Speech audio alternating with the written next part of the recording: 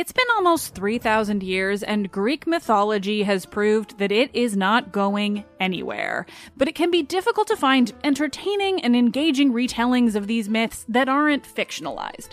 Lucky for you, I'm here. Let's Talk About Myths, Baby is the Greek mythology and ancient history podcast of your dreams.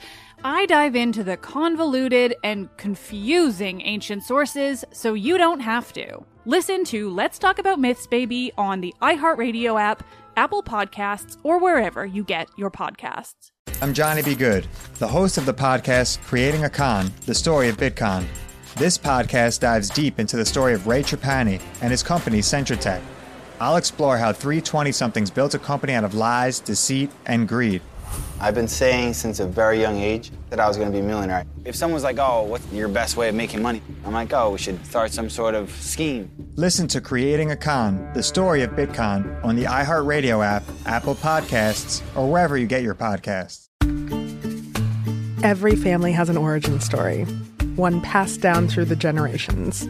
Mine happens to be a mystery involving my great-great-grandmother left behind in Sicily.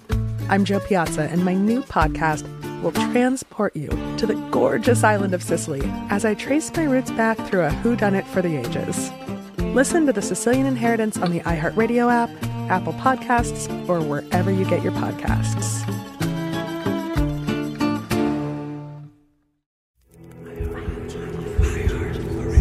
This is an iHeart Original. So picture this. It's early January 1696. It's cold and wet. You're cold and wet. You're in London, close to the Thames where the narrow streets are filthy and prone to flooding. You decide to head to a coffee house for a nice, warm dish of coffee. Yes, it is a dish. You approach the bar and the woman behind it. A dish of coffee goes for about a penny, but pennies, really all silver coins, are in short supply these days. So what are you going to pay with? You plunge your freezing fingers into your pocket. If you're a woman, this pocket is a little pouch tied to your waist, and if you're a man and you're fashion forward, it's sewn into your clothes. But let's be honest, you're definitely a man if you're going to a coffee house because most ladies weren't permitted.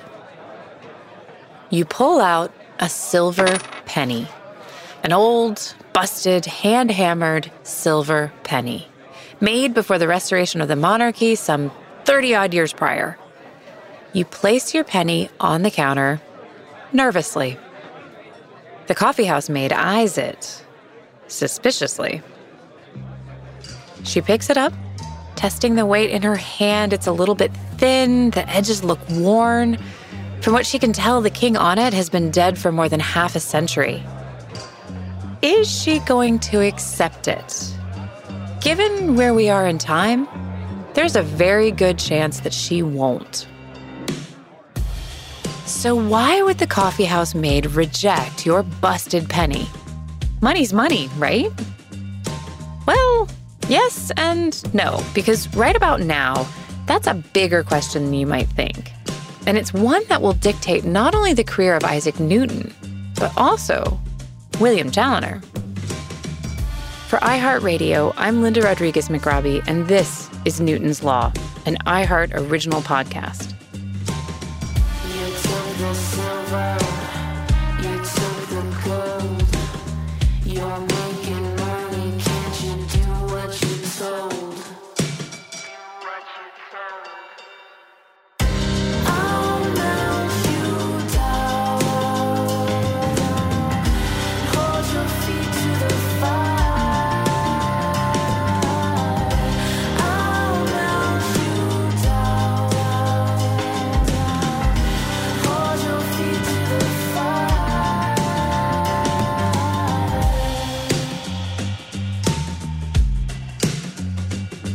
Episode 2, No Silver Linings.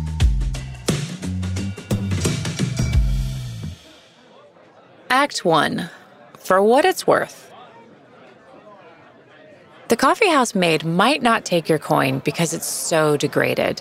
But the fact was, in early 1696, most of the coins being traded throughout the country were degraded.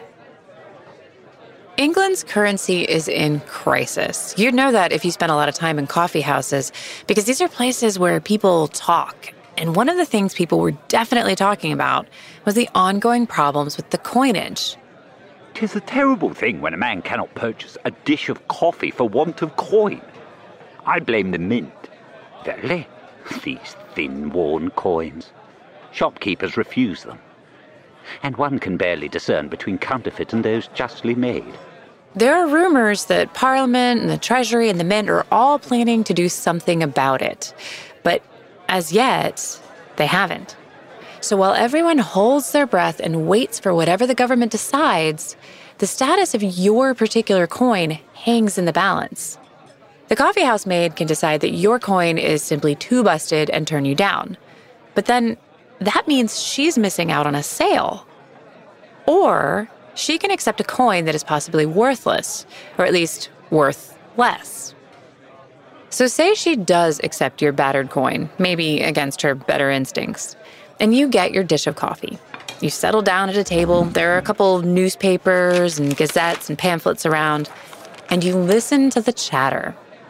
I have heard that Dr. Isaac Newton is to be the warden of the Mint. Indeed. I do hope he shall have more to do with the affairs of the Mint than the last warden. Okay, what was going on with the coinage? Well, we are going to get into that big time because it's the reason for this whole shebang. But we're going to first put that question on hold. And we're going to start with another question. What actually is a coin? At its most basic, a coin is money, a representative way to store value.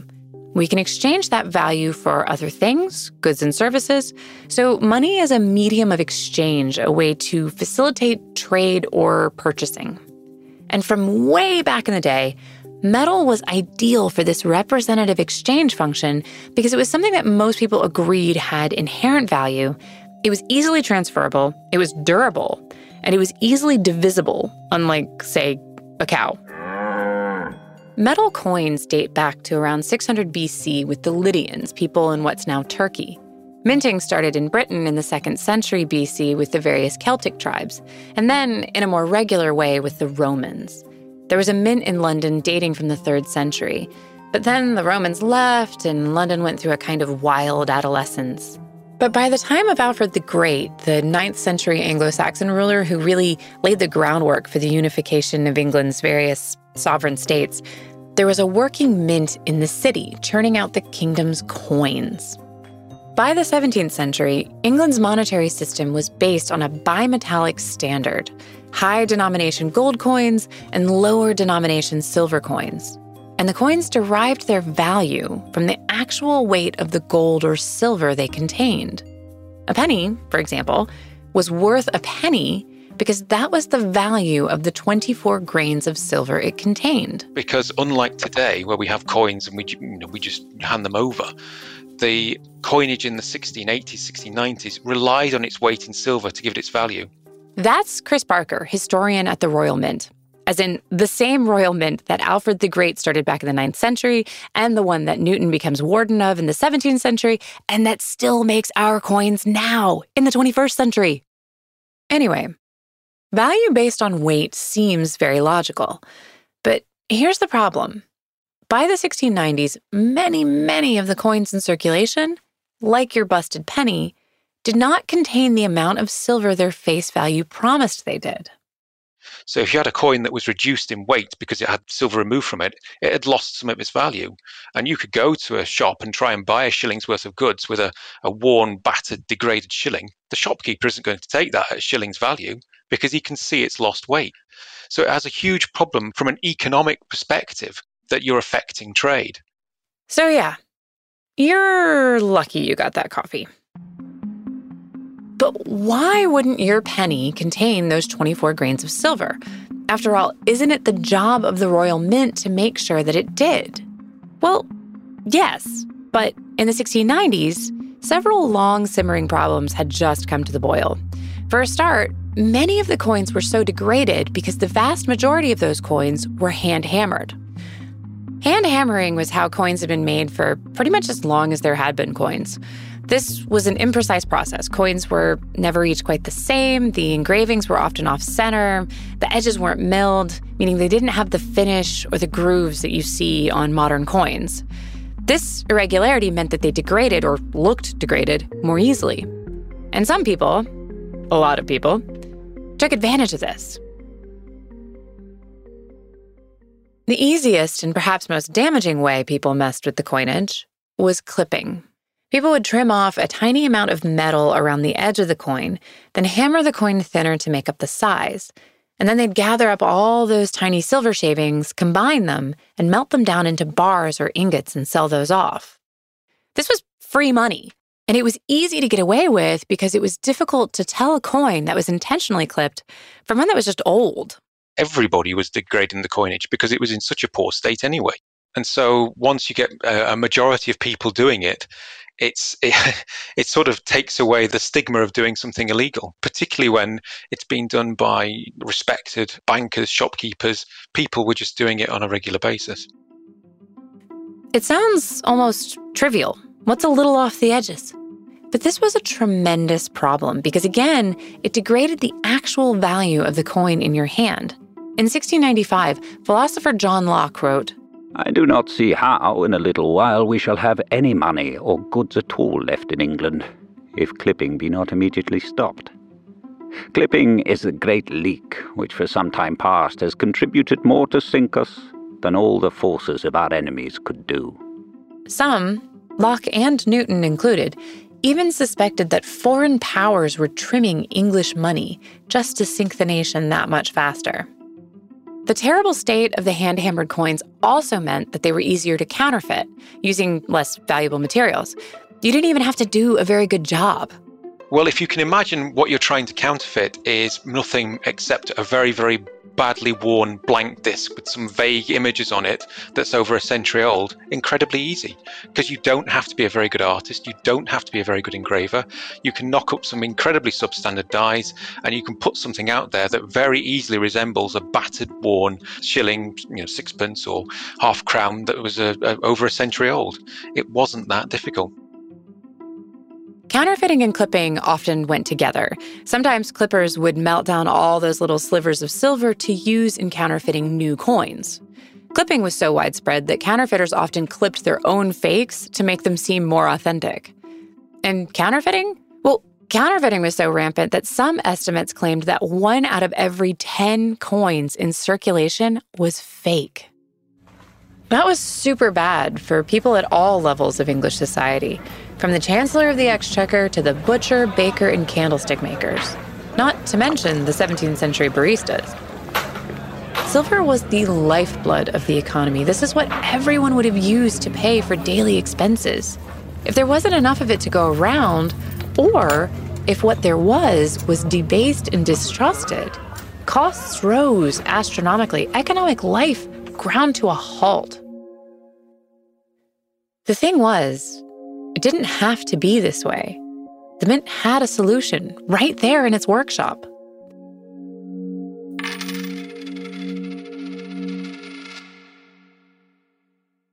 I am the ferryman. In the shadows of the afterlife, the Ferryman of Souls guides America's most influential spirits to their eternal rest. Where are you taking me? Are you death? This road is not on any map. How much for a ticket? All I ask for in payment is a tale. I don't know who got to Kennedy first. And the devastation those first bombs caused. I've never been to hell, but I know intimately the hymns of the damned. All 12 episodes of The Passage are available now. Listen on the iHeartRadio app, Apple Podcasts, or wherever you listen to podcasts.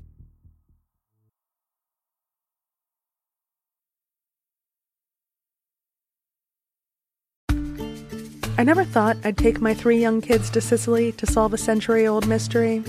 But that's what I'm doing in my new podcast, The Sicilian Inheritance. Join us as we travel thousands of miles on the beautiful and crazy island of Sicily. as I trace my roots back through a mystery for the ages and untangle clues within my family's origin story, which has morphed like a game of telephone through the generations. Was our family matriarch killed in a land deal gone wrong? Or was it by the Sicilian mafia? A lover's quarrel? Or was she, as my father believed, a witch? Listen to The Sicilian Inheritance on the iHeartRadio app, Apple Podcasts, or wherever you get your podcasts.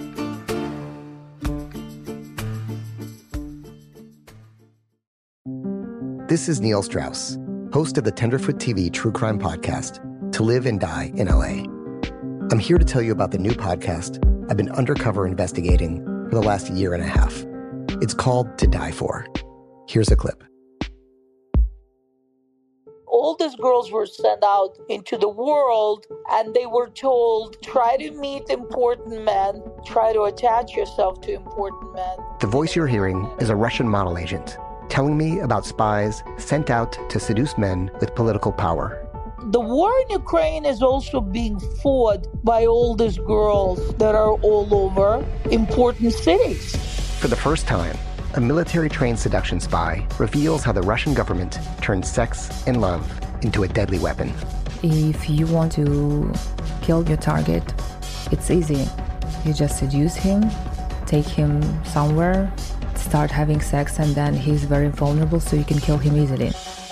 To Die For is available now. Listen for free on the iHeartRadio app, Apple Podcasts, or wherever you get your podcasts.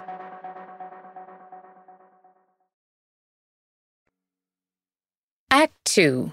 Monsieur Blondeau and his marvelous machines. Peter Blondeau was an engineer at the Paris Mint when he was noticed by England's Parliament in 1649. How and why he was noticed, I don't know. But the important part is that the Treasury Committee believed that Blondeau had worked on improving the French coin, specifically with using these new machines to mill, press, and edge coins, and that he could be persuaded to come to England. This was a year of massive political upheaval. Charles I was beheaded by the parliamentarians, ending the monarchy. Oliver Cromwell, the Puritan general, became Lord Protector of the newly made Commonwealth of England, Scotland, and Wales. And he also canceled Christmas. The change in regime necessitated a change in coins. After all, in addition to being a medium of exchange, coins are also an easily disseminated reminder of who's in charge. Blondeau was invited by Parliament's Mint Committee to demonstrate his milling and edging technique in 1650. That year, after showing his very fine pieces to the committee, Blondeau published a pamphlet, a bit of propaganda, describing the benefits of his machinery. A humble representation of Peter Blondeau. Followed by another, A most humble memorandum from Peter Blondeau. Spoiler alert, these were not humble. Blondeau started by pointing out everything that was wrong with hand-hammered coins. The money coined with the hammer cannot be made exactly round, nor equal in weight and bigness, and is often grossly marked, and hath many other faults which gives a great facility to the false coiners to counterfeit it, also to the clippers to clip it, it being very hard to discern between a clipped piece and one not clipped. Blondeau, as the Treasury knew, had a better way. Milled coinage was a German invention dating as far back as 1550. Instead of hammering an image into a blank coin, milled coining used a screw press to sink the engraving deep into the metal. The innovation was brought to France, where the mechanism was improved and adopted by the engineers at the Paris Mint. The machines produced regularly sized and weighted coins with precise images, which made them more difficult to counterfeit. But Blondeau's edging technique was the real star, allowing him to put a grooved finish or even a phrase on the edges. This would make a coin nearly impossible to clip without detection. Blondeau wasn't the first to introduce these machines to the Royal Mint. However, previous attempts had largely failed. And you can chalk that up to a few things. The cost of setting up and running the new machines was considerable, and they were rumored to break down easily. There was also the English distrust of anything foreign, especially French. But perhaps more significantly, there was the fact that the Company of Moneyers, a more or less hereditary union/guild, had had the exclusive contract with the mint to produce the coins for centuries. But in 1650, the new Commonwealth needed new coins, and the Treasury was willing to give Blondeau a chance. The Moneyers, for obvious reasons, were not. It didn't help that Blondeau not only wanted their job and claimed that they were rubbish at it, but he also accused the Moneyers of corruption.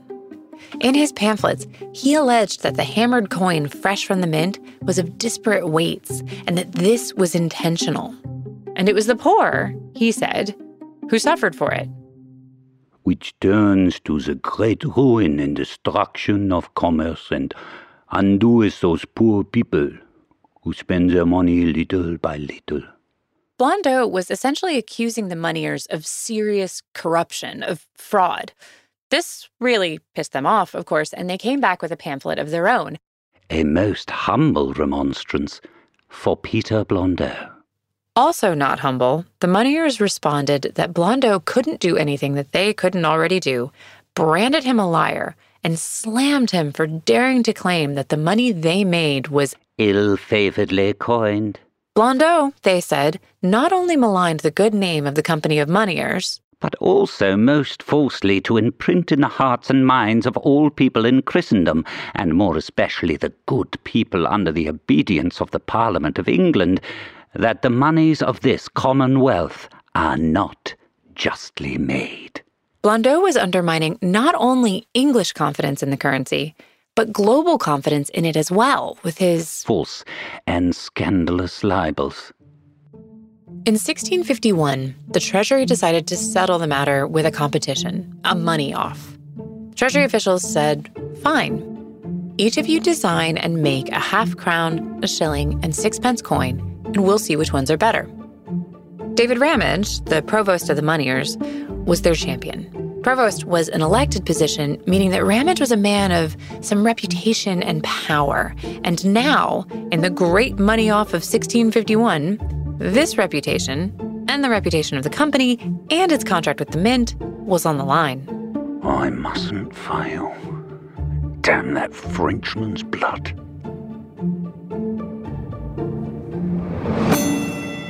Ready, set, money make. Ramage made the coins in the way that they always had, using a hammer and his own hands. He placed the planchette, the blank coin, on the anvil die. I must get the alignment perfect. There. Holding the top die in place, he swung the hammer, bringing it down on the die and stamping the image into the metal. 1 done. 2. 3. Blondeau and his team, meanwhile, got his machines rolling. 1, 2, 3. 10 seconds remaining.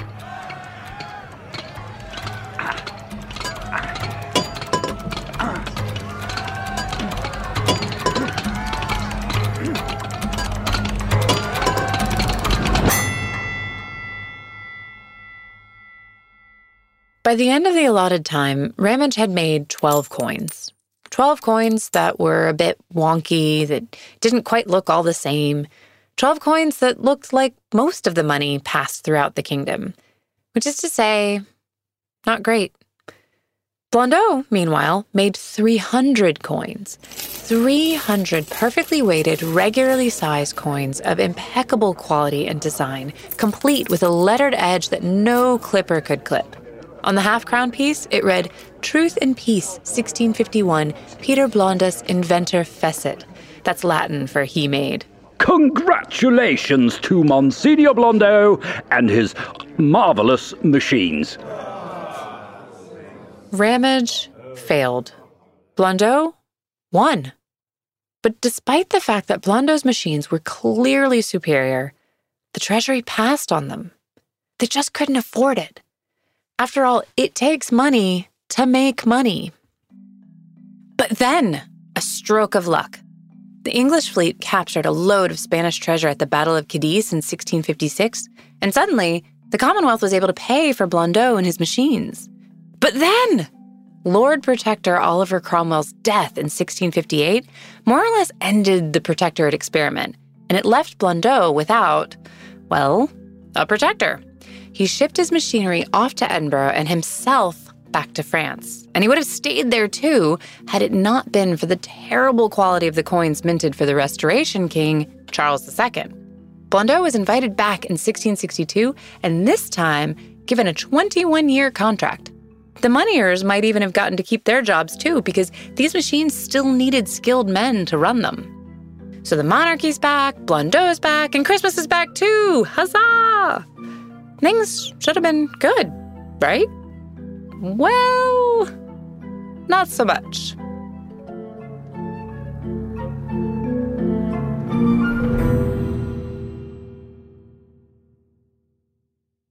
I am the ferryman. In the shadows of the afterlife, the Ferryman of Souls guides America's most influential spirits to their eternal rest. Where are you taking me? Are you death? This road is not on any map. How much for a ticket? All I ask for in payment is a tale. I don't know who got to Kennedy first. And the devastation those first bombs caused. I've never been to hell, but I know intimately the hymns of the damned. All 12 episodes of The Passage are available now. Listen on the iHeartRadio app, Apple Podcasts, or wherever you listen to podcasts.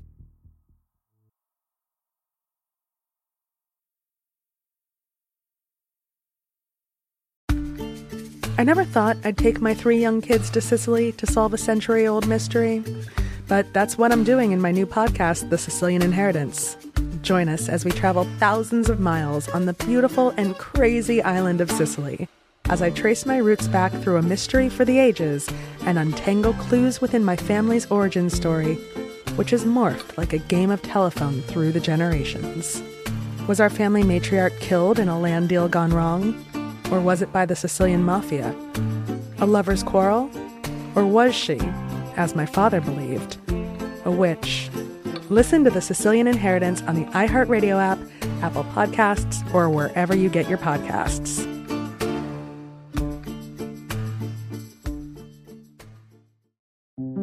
This is Neil Strauss, host of the Tenderfoot TV true crime podcast, To Live and Die in LA.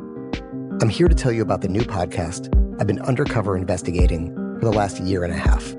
It's called To Die For. Here's a clip. All these girls were sent out into the world and they were told, try to meet important men, try to attach yourself to important men. The voice you're hearing is a Russian model agent telling me about spies sent out to seduce men with political power. The war in Ukraine is also being fought by all these girls that are all over important cities. For the first time, a military-trained seduction spy reveals how the Russian government turned sex and love into a deadly weapon. If you want to kill your target, it's easy. You just seduce him, take him somewhere, start having sex, and then he's very vulnerable, so you can kill him easily. To Die For is available now. Listen for free on the iHeartRadio app, Apple Podcasts, or wherever you get your podcasts.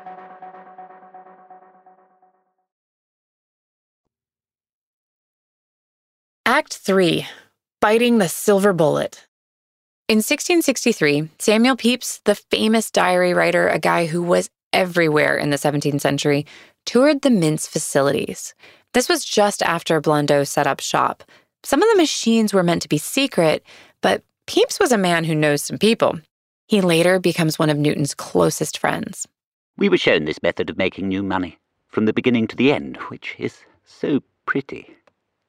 They say that this way is more charged to the king than the old way, but it is neater, freer from clipping or counterfeiting. The putting of the words upon the edge is not to be done without an engine of the charge and noise that no counterfeiter will venture upon. And it employs as many men as the old, and speedier. For the next 30 years, the Mint used these machines to make the coins, when they made the coins, which wasn't an all-the-time kind of thing. If you want a sense of what made Pepys so giddy, listen to Chris Barker describe how they worked. the mint will get the raw bullion coming in, and then they will melt down the gold and silver, and they will cast them out into thin strips to get them to the correct thickness for coining. The next part of the process is you put them through a machinery which actually blanks them. So you're getting the blank discs out of that strip of metal. And they'll be weighed to make sure that they're the correct weight. And then you've got a sufficient blank ready for processing.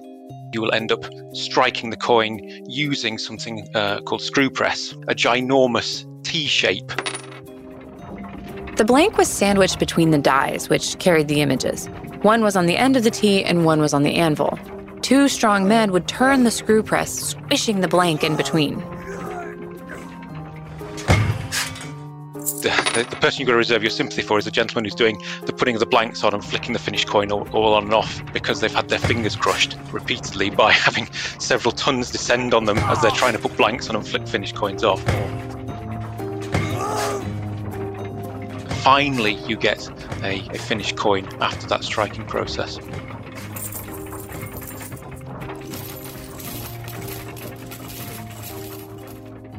The smaller coins had a milled, grooved edge, and the larger coins had a phrase, decus et tutemen, which was Latin for a decoration and a safeguard. Fun fact, this phrase was on the coins until 2017, when the new pound coin was introduced. And the machines did do what Blondeau promised they would. It was harder to clip a machine-milled coin, and it was harder to counterfeit them. And yet, clipping and counterfeiting persisted. In fact, they got worse. Why? Because the Treasury never recalled the old hand-hammered coins. Honestly, it is exactly like the scene in Poltergeist when Craig T. Nelson is all, "You moved the cemetery, but you left the bodies, didn't you?" And just like in Poltergeist, the old coins caused all kinds of problems. This basically left two sets of coinage in the country, the good, new machine-milled coins and the bad, old hand-hammered coins, and both were legal tender. Silver was still being clipped off the old coins, and much of the time, leaving the country to be sold elsewhere. Counterfeit coins flourished because your basic coiners could still do a brisk business knocking out messy hand-hammered coins. Meanwhile, some clever few, like William Challoner, had figured out how to fake these supposedly unfakeable coins. Compounding the problem, people, merchants especially, tended to hoard the good coins. Chris Barker. You've got these brand new, lovely, regular coins. What are you going to do if you're a normal individual who sees these coming into them through the banks and through their change? You're not going to use and spend those brand new coins. You're going to hoard them because you know they have a good value. So if you're slightly unscrupulous, what you'll do is you'll melt down the good coins because you know exactly the weight, you know exactly the fineness. You can create bullion, which you can then sell onto the continent at a profit. The price of silver had recently gone up in some markets, meaning that silver was worth more as bullion, the raw metal basically, in continental Europe than it was as face value coins in England.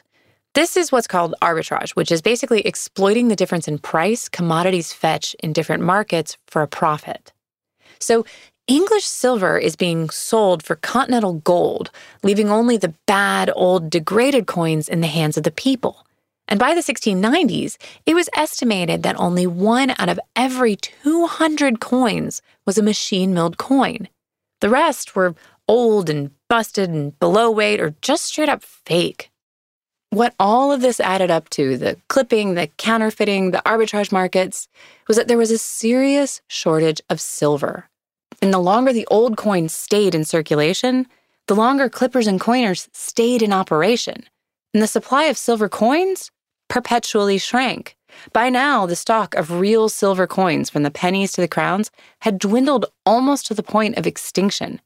That might explain why the coffeehouse maid took your penny. She didn't know when she'd see another. The situation became more problematic after the so-called Glorious Revolution of 1688, which removed the Catholic King James II from the throne and put his Protestant daughter Mary and her husband, the Dutch Prince William of Orange, on it. The new regime needed new coins. these are a representation of royal authority and royal power. Even back then, still for a lot of people in rural areas, the only sort of representation that they would have of the monarchy. You want to have this image of authority coming across by your coinage. You don't want to be represented at home and abroad by a coinage that is in such poor condition that you can barely stand muster. But it wasn't just about how things looked. Again, the coin is the representation of the monarch. If it's busted, folks might start wondering if the monarchy is busted too. If you go boil it back down to the basics, think about what a coin is and why we actually have any designs on a coin at all. The design is on there to show that this piece of metal, this piece of silver, is of a given value and a given weight, and it has royal approval. It's got the seal of royalty on it, therefore you can trust it and you can accept it. And this gets us to the heart of what a currency really is. Trust. It's an agreement. At this moment in history, it's an agreement that this shilling weighs this amount of silver because the king or queen, or really Parliament, says it does. The marks on the coins were a shorthand for the value they represented, but also represented the authority that guaranteed that value. So if the people don't trust the currency, if the people can't agree that this penny is worth a dish of coffee, then the people have a problem. And the government has an even bigger problem. This is also why the punishment for counterfeiting or clipping was so severe, public disemboweling and head on a spike severe. These were socially and economically destabilizing crimes that hacked at the authority of the government. In 1695, William Lowndes, the Secretary of the Treasury, wrote to the country's brightest thinkers to ask them what to do, including Isaac Newton, who was still lecturing to the walls up in Cambridge. Economics, as a discipline, hadn't really been invented yet, so Lowndes was casting his net pretty wide for solutions. Newton, like pretty much everyone else, had the same answer. Recall all the old, bad coins, make them no longer legal tender, and remint them. Duh! Newton also suggested that the Treasury make the intrinsic and extrinsic values of the money the same. The intrinsic value of the coin was its value on the market. The extrinsic was the face value. By making those the same and reducing the silver content and devaluing the currency in the short term, it would keep people from being able to make money off melting it down and selling it in another market. But Parliament didn't agree to that kind of currency manipulation, although they probably should have. You go too far, Newton. Too far. Anyway, it shouldn't have taken Newton, philosopher John Locke, architect Sir Christopher Wren, East India Company Governor Sir Josiah Child, and a bunch of other prominent people to convince Parliament. But it sort of did. In late 1695, Parliament finally agreed. So gone are all these medieval thin pieces and instead replaced with shiny new, thick, machine-struck coins that look magnificent. That's what they decided to go for with the Great Recoinage of 1696 to 1698. It was going to be expensive, very expensive. Because of how degraded the coinage was, it would take 3 old coins to make 2 new coins. The Treasury would need to make up that lost silver from somewhere, and it's not like England had a ton of silver mines kicking around. Not to mention, England was also broke. Like, invent the national debt broke, but more on that later. In addition to fighting an expensive war with France, one of the knock-on effects of the silver shortage was that people tended to pay their taxes in bad coin. This meant that the Treasury was being shorted, taking in coin that didn't weigh as much as its face value said it did, and therefore wasn't worth as much. But the recoinage was the only way to stop the loss of silver from the country, confound the coiners and clippers, William Chaloner among them, and shore up the country's fledgling financial institutions.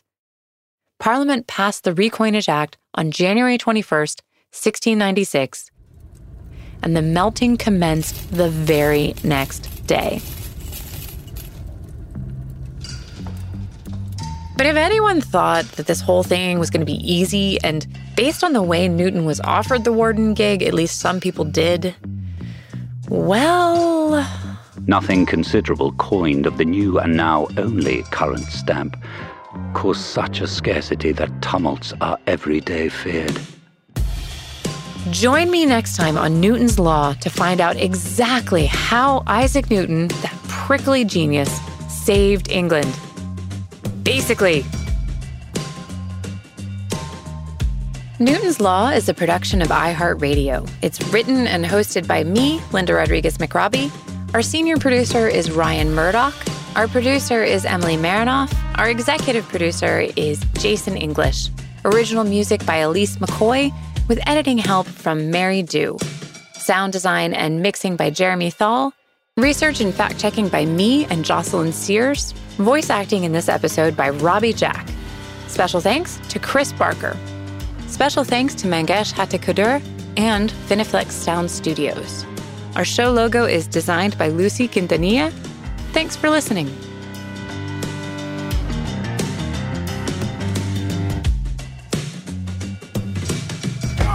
Thank you, Emily. Bye.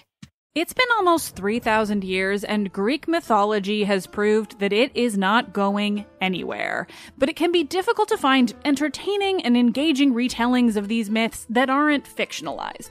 Lucky for you, I'm here. Let's Talk About Myths, Baby is the Greek mythology and ancient history podcast of your dreams.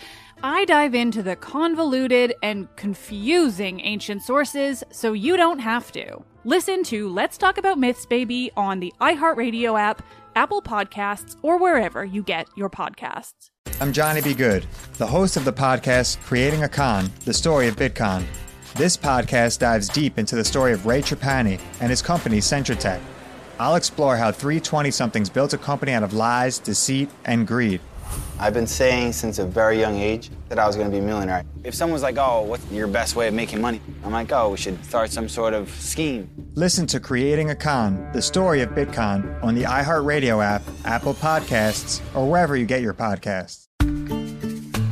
Every family has an origin story, one passed down through the generations. Mine happens to be a mystery involving my great-great-grandmother left behind in Sicily. I'm Jo Piazza, and my new podcast will transport you to the gorgeous island of Sicily as I trace my roots back through a whodunit for the ages. Listen to The Sicilian Inheritance on the iHeartRadio app, Apple Podcasts, or wherever you get your podcasts.